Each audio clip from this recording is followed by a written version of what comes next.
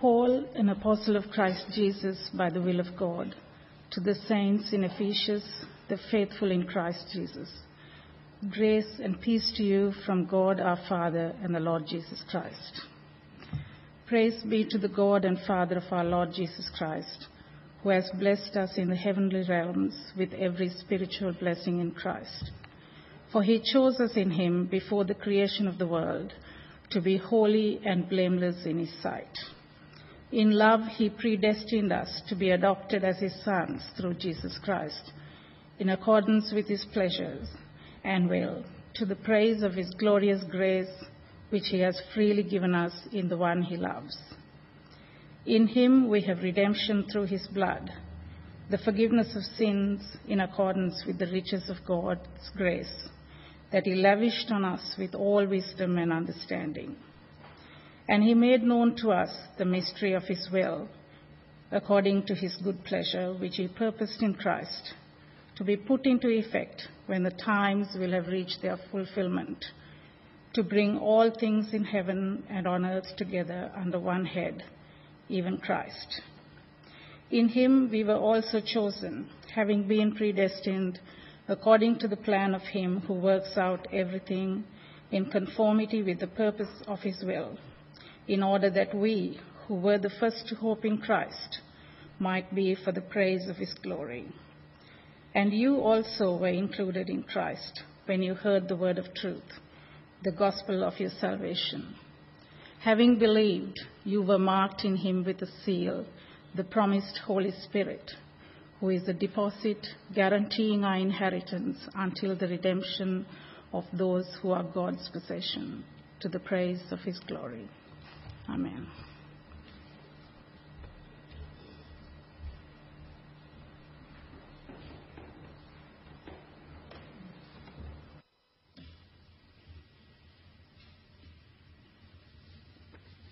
Well, thank you very much, Chris, for the opportunity to preach here this morning and to share with you. And thank you also to you as a congregation for the support you give in prayer and finance to those that are involved in partnership with you as missionaries and in the work that they do. And it's very important when you're overseas to know that the church back home is encouraging you, it's praying for you, it feels for you, because we're all part of the one body. As we come to God's word this morning from Ephesians, let's join together in prayer. Let's pray. Our Father, we thank you, we praise you, we worship you for the privilege that it is to have your word in a language that we can understand. We thank you for those that laboured long and hard so that we could have this word. We thank you for those that gave their lives. Help us now, Lord God, by your Spirit, to understand what your word says. For without the work of your Spirit, these words do not make an impact on us. And we pray this in Jesus' name. Amen. Mission is hard work. And when I'm thinking of mission, I'm not just thinking about mission overseas. I'm thinking of mission locally as well, whether it be in local schools, whether it be on the local AFES university campus and the AFES mission that takes place there, and of course overseas. So when I use the word mission this morning, don't think someone who gets on a boat or a plane and goes to another country. It's happening here as well. Because mission occurs wherever God's people are found. And they're called upon to be faithful where he's placed them. Whether it be here, in your country of birth or your adopted country, or whether it be overseas. So just bear in mind, keep that in mind this morning as we think. And mission in Australia is becoming increasingly hard, as those of you who have grey hair like me will know, because there was once a day when it was easy to speak about Jesus without opposition in schools and so on and in the public discourse. But today, increasingly, it's being frowned upon. Doors are being closed for us. But then go to a country like South Sudan or go to a country like Nigeria. Mission is hard there, where churches are bombed, where people are discouraged from going to church through civil war and its aftermath and so on and so on. It's hard work. And if it's hard work, why do it? Why not opt for a much, much easier life? There are many reasons I could give. Let me just take one. Matthew 28. All through the Gospel of Matthew, you've seen Jesus do these miracles. Then he's crucified. Then he's raised from the dead. He's been raised from the dead. He was once dead. And then he meets with his disciples, the risen Lord Christ. And what does he say? All authority has been given to me. All authority. Not just some authority. And when you read your Bible at Matthew 28, you don't see Jesus say, all authority has been given to me, and then there's an asterisk, and down the bottom you read terms and conditions apply. No. He says, all authority has been given to me, therefore go. That's why we go, because Jesus, who has all authority over this entire earth, who owns everything, he's the one that commands us to go. It wasn't our idea. All authority, you go. That's why we engage in mission. Let me just pick up from Ephesians chapter 1 this morning, 3 very brief reasons as to why we want to engage in mission from this passage. And the first reason is this, that God has already chosen his people. And Paul teaches this very clearly in verse 5. He predestined us to be adopted as his sons through Jesus Christ in accordance with his pleasure and will. God's already chosen his people. And I find that a stunning fact, that his people have already been named by him. Their names already written in the Lamb's book of life. And there's this tension we have to hold. That yes, I'm responsible for what I do when I hear the Christian message. I should respond to it. I must respond to it. And yet at the same time, God has chosen who it is who will eventually respond. And the Bible gives this teaching, the word election, predestination, and so on. God is the one who is at work in our salvation. That doesn't mean I can be complacent. That doesn't mean I can be like some people who say, well, if God has chosen me, I'll just live however I want because he'll get me there in the end. No, it's not to be like that at all. I'm responsible, and yet God has done the choosing. When did God do this? Please look in your Bibles at verse 4. For he chose us in him before the creation of the world to be holy and blameless in his sight. That's a staggering thought, isn't it? That God should choose his people before they even were conscious that they were a human being. That God has chosen his people. And remember what Paul says in Romans 9. Jacob and Esau, those two twins, wrestling in the womb. And what does Paul say? Yet before the twins were born, or had done anything good or bad, in order that God's purpose in election might stand, not by works but by him who calls, she was told the older will serve the younger. And throughout the Bible, God has that history of choosing people for himself. Just think of Abraham. By all accounts, probably coming from a family of moon worshippers. And one day God speaks to him and calls him and gives him those promises. And then the nation of Israel called to be his people. And then throughout the Bible, he calls. Then into the New Testament, he calls people like you and me to come and belong to the Lord Jesus Christ. God is the one who initiates salvation. God is the one who does the choosing. It doesn't belong to chance. Now, some Christians object to the Bible's teaching at this point. They say, yes, I believe that God is sovereign, that God rules over every human heart. And if you ask them politely, but do you believe that God is the one that chooses the people who will belong to himself? And they might say something like, well, look, I believe God is sovereign, but he's not that sovereign.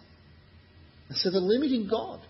They're saying there's an area of human existence over which he doesn't have ultimate power. And as I said, the Bible never takes away human responsibility. And yet God is the one who initiates salvation. Now think about what all of that means for mission. It means that when we tell somebody about Jesus, whether it's here at home over a cup of coffee, whether it's teaching scripture in a school, maybe it's at youth group, or maybe even doing something overseas, it's not up to us to make them believe. We're not salesmen and women. We're not trying to get them to sign on the dotted line, because we are conscious that God is at work, and if God is at work in that person, His Spirit will work, that as we share the gospel, as clearly as we can, that people will come to faith in the Lord Jesus Christ. We're not to go out and use marketing techniques. It just doesn't work. It's unbiblical. So think of Acts chapter 18. There is Paul, Silas and Timothy. They're facing incredibly stiff opposition. They could easily get up and have a nice holiday on the Greek coast. Nice time of the year probably, some nice blue sea and so on. And that night in Acts 18, we read in verse 9 that the Lord speaks to Paul and says, "Do not be afraid. Keep on speaking. Do not be silent. For I am with you, and no one is going to attack and harm you, because I have many people in this city." And God makes it very clear that He has many people in Corinth who have not yet responded to the message about the Lord Jesus Christ. People that He's chosen. And so notice what Paul does next. We read in verse 11. So Paul stayed for 1.5 years teaching them the Word of God. Paul doesn't say to himself, well, God's already chosen His people. It doesn't matter what I do. I think I'll go somewhere else. I'll go for a holiday. God will see to it that they come to faith in Christ. No, He doesn't do that. He stays for 1.5 years and teaches. We're being told here that the doctrine of election is actually an incentive to mission, not a disincentive to mission. Because we know that there are people who will come to faith in the Lord Jesus Christ. And that's one of the reasons why we keep on going. God wants us to announce the gospel. He could have used a whole legion of angels to do it. And yet instead He uses people like you and me. And I find that a staggering and humbling thought. And reminds us of the great responsibility that we have. There are people all around us who are waiting to hear about the Lord Jesus. That was me. I come from a totally non-Christian background. My parents died when I was young. Roman Catholic family. Never really heard much about Jesus. I went to a vacation Bible school at the local Baptist church now and then. But my parents never went to church. Not religious at all. And yet I was conscious throughout my life that God was calling me. I knew that He was there. And then one day when someone explained the gospel to me for the first time when I was 17, it just all clicked. I went home that night and I said, I'd be stupid to say no to this. Woke up the next morning and it was like the lights had been turned on in the entire world. My life was just a little bit different that day from then on. God's the one who's at work. God's the one. Now the problem is we don't know who God has chosen. People don't walk around with, T-shirts that say, please tell me about Jesus because I've been chosen by God, or anything tattooed on their forehead. And that's why we go around explaining the gospel to as many people as possible. Yes, it's hard work, but we do it because God is at work in what we're doing. And otherwise there'd be a strong temptation to give up. The second reason from Ephesians 1, the gospel is the best news in the world. It's the best news in the world. Please look at verse 7. Paul writes, in Him we have redemption through His blood, the forgiveness of sins, in accordance with the riches of God's grace that He lavished on us with all wisdom and understanding. You see, friends, it's very easy if you've been a Christian for a while to forget its power. Its power to transform the lives of individuals and families and communities and so on. And Graham and Chris have reminded us this morning that we live in a broken world. We live in a world that needs Jesus, that He is its only hope. And friends, it's the gospel that is the best news in the world. Right now, there are millions of people who are going down to rivers to wash themselves, try and wash away their sins. People that are starving themselves. People that are putting their bodies through torture and punishment. All in the vain hope that somehow, somewhere when they die, they might reach some sort of better life with no hope. But friends, we've got the answer right here in the Bible. We have the words of eternal life. They're not our words. They're the words of the Lord Jesus Christ Himself. What will we do with this life-giving message that's been entrusted to us? what will we do? You know, Christians that stay silent about Jesus, you know, a bit like cancer researchers that find the cure for cancer and don't bother telling anybody about it. Every Christian's different. Everyone is gifted differently. Some of us are going to be natural evangelists, you know, who get in a taxi or a train and before the journey's over, 10 people have come to Christ. You meet that sort of people from time to time, and I think, well, I'm not one of them. Some of us, well, we might see ourselves as being very, very showy as evangelists, but we might teach Scripture in school or be involved in a youth group. Some of us might get up in a more public setting like this. Some of us might be just sharing the gospel with over a cup of coffee with a friend. But we do have the responsibility to tell those around us that we belong to Jesus, because we know that the message about Jesus is the best news in the world. You know, it's very easy to think to ourselves, well, you know, I'm fine. I don't care what happens to my neighbours and my friends. I've got some Christian friends like that. But friends, we have this great privilege to proclaim the gospel, because it is the best news in the world. You won't see that when you turn the evening news on, but it's the best news in the world.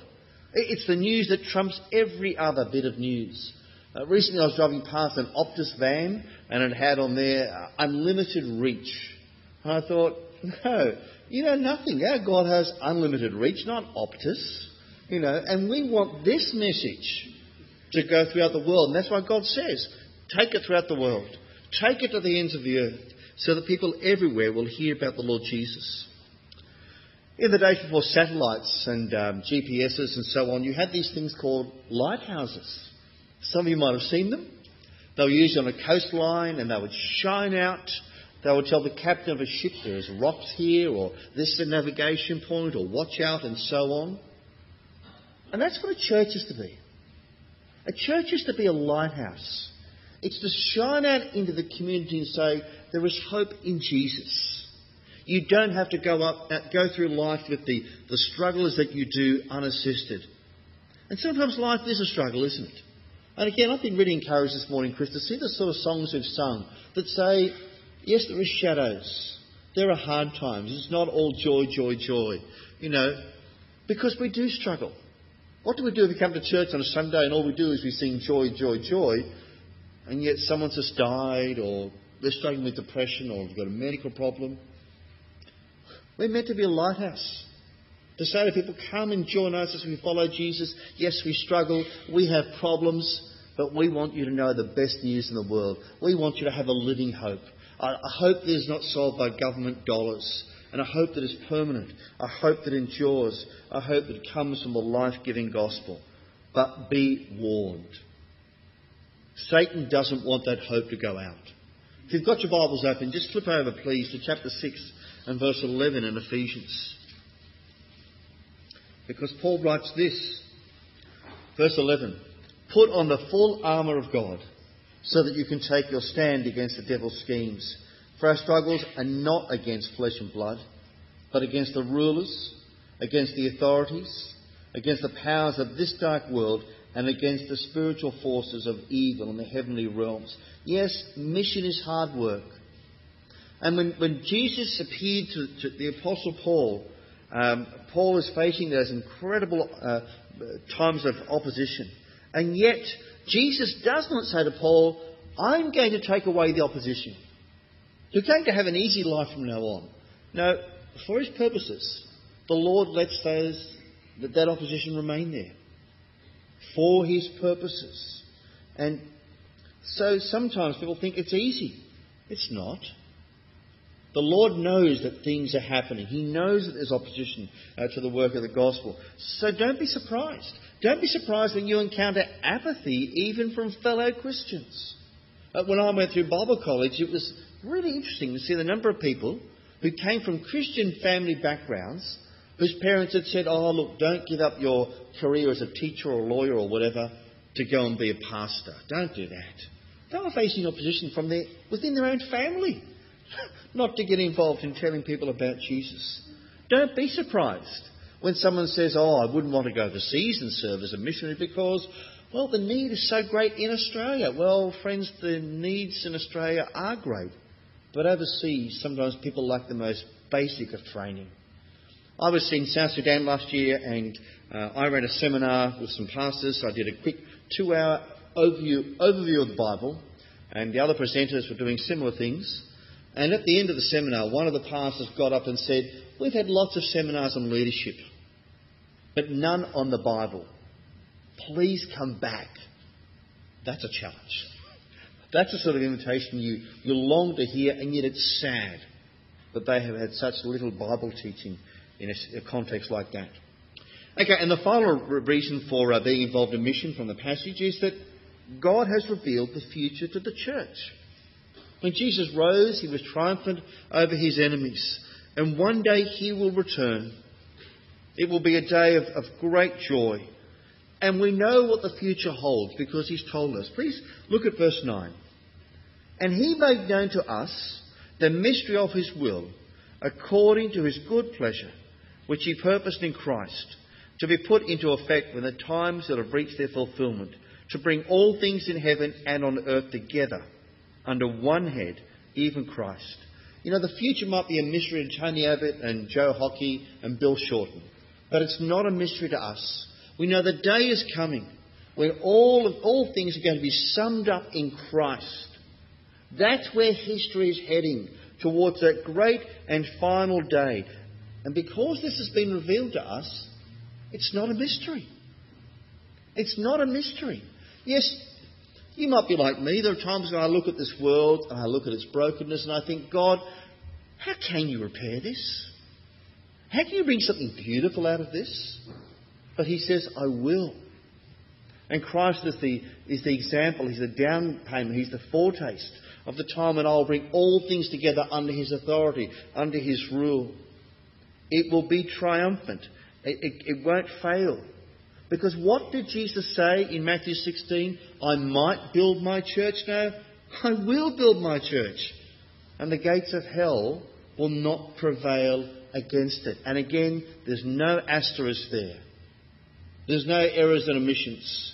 I will build my church. The media loves to pump out the lie that says that the church is a relic, a dinosaur. Something left over from bygone age, that we should take this building here this morning and sell it as a restaurant or some sort of museum and so on. But that's not how God sees the church. The church is not irrelevant. It's a lighthouse. It has the message of eternal life. It's a rescue centre where we call people to come and to know the Lord Jesus Christ. And the church is a preview of where God is taking history. Because one day, around God's throne, we're told in Revelation 7:9, there'll be people there from every tribe and language and tongue. And it'll be the very first time in all of history that the church has been together. The very first time when we will be assembled with our brothers and sisters across the lands and across the ages together, worshipping God and giving him praise. And as we gather each Sunday morning, it's a foretaste of that great day when we will have a joy that is inexpressible. It's almost as if the future has invaded the present. Friends, that's why we want to be involved in mission, because we know where history is heading. We know that God will be praised and God will be worshipped. We know that God will have the victory. And that's where we get a glimpse of the future. So how is it going to shape us as a congregation? I hope it shapes our prayer life. Because in lots of churches today, it's very easy to let mission, local and overseas, just slip right down the agenda. So that people think, well, we'll get around to it one day when we've got better finances or more time or so on. You'll never get around to it if that's our attitude. In my experience as a parish minister has been that I've had to work hard in a congregation to keep mission at the top of the agenda. Because I think somehow mission has got lead weight in its bottom and it keeps being pulled down towards the bottom, and we become more interested in our own particular needs. I mean, there are some churches where they have a pastor and they say, Pastor, we want you to be our chaplain. We don't want you to worry about people out there that don't know Jesus. Just take care of us. Just baptise and marry and bury us. And we'll have you as our own personal chaplain. But that's not how Jesus sees the role of a pastor or the role of a church. We're meant to be a lighthouse. We're meant to be praying. We're meant to be conscious of the fact that we have a mission, a commission from the Lord Jesus Christ to tell others about Jesus. Let me close with two very brief stories. I had coffee recently with a friend who's a missionary in Nigeria, Peter Burke. Peter goes to church on Sunday mornings, and he's sitting there in the city of Jos, and sometimes they hear an explosion. And they know it's another church that's been bombed. When Peter goes to church on Sunday morning, he says you drive your car to a certain point. They go through your car, they examine it underneath and throughout, looking for bombs. You can then drive it another 100 metres to a point where you must park it. Then you must walk through through a ditch, then through a concrete barrier, and then through 3 gates to get to church. And when you get there, your bag is searched. You can't take any large bags in. He says we've lost about 20% of the congregation. But he said one of the reasons I want to keep on going is because of the other 80%. They're determined to be a witness. They're determined to tell the people of Jos that Jesus is Lord and that bombs will not stop us. And then 3 years ago, about this time of the year, not many months to go, in Japan, a terrible tsunami that wiped out all of those people. What you didn't see on the evening news was this, that as people were fleeing south from the reactor on the effects of the tsunami, Christians were going north. And so Dan Iverson, who's the team leader of the church planting work that goes on over there, he's an American. He and Japanese churches and pastors, they organised food and water and they took it up north. And people were a bit confused. They said, hang on, we're running away from the reactor and you're going towards it. What are you doing? And they said, we do it because of Jesus. We want people to know about Jesus. And Dan went out talking to people as they're receiving food and, have you heard about Jesus? And talking to them and having some really good conversations. One Japanese pastor, when he was going north, people said to him, but don't you care about your survival? He said, no, we care about revival. We want people to know about Jesus, even in conditions like that. So friends, why do we engage in mission? We do it because God has chosen His people. We do it because we have the best news in the world. We do it because we know what the future looks like. God has graciously shown us the future. And we know that one day all things will be gathered together in Christ. So let's pray and let's work for that great day. Let's join together in prayer now. Our Father, we thank you and we praise you that you are the God who holds all things in His hands. We thank you and praise you for the mercy and the brilliance of the gospel of the Lord Jesus Christ, for the way in which you've joined us to Him, for the way in which you've called us to Him. And we do pray, Lord God, that as we go out from here, as we tell family and friends about the Lord Jesus, we pray you would have mercy on them as you have had towards us. We pray for family members, Lord God, whose hearts are hard, that you might open them to the Lord Jesus Christ. We pray for the community leaders here in Victoria, that, Father, you would turn them to Christ. And we pray for the church, that you would enable it to remain faithful in the midst of some very stiff opposition, that people might know that your church and the church here is a lighthouse shining forth with the gospel of the Lord Jesus. And we ask this in His strong and precious name. Amen.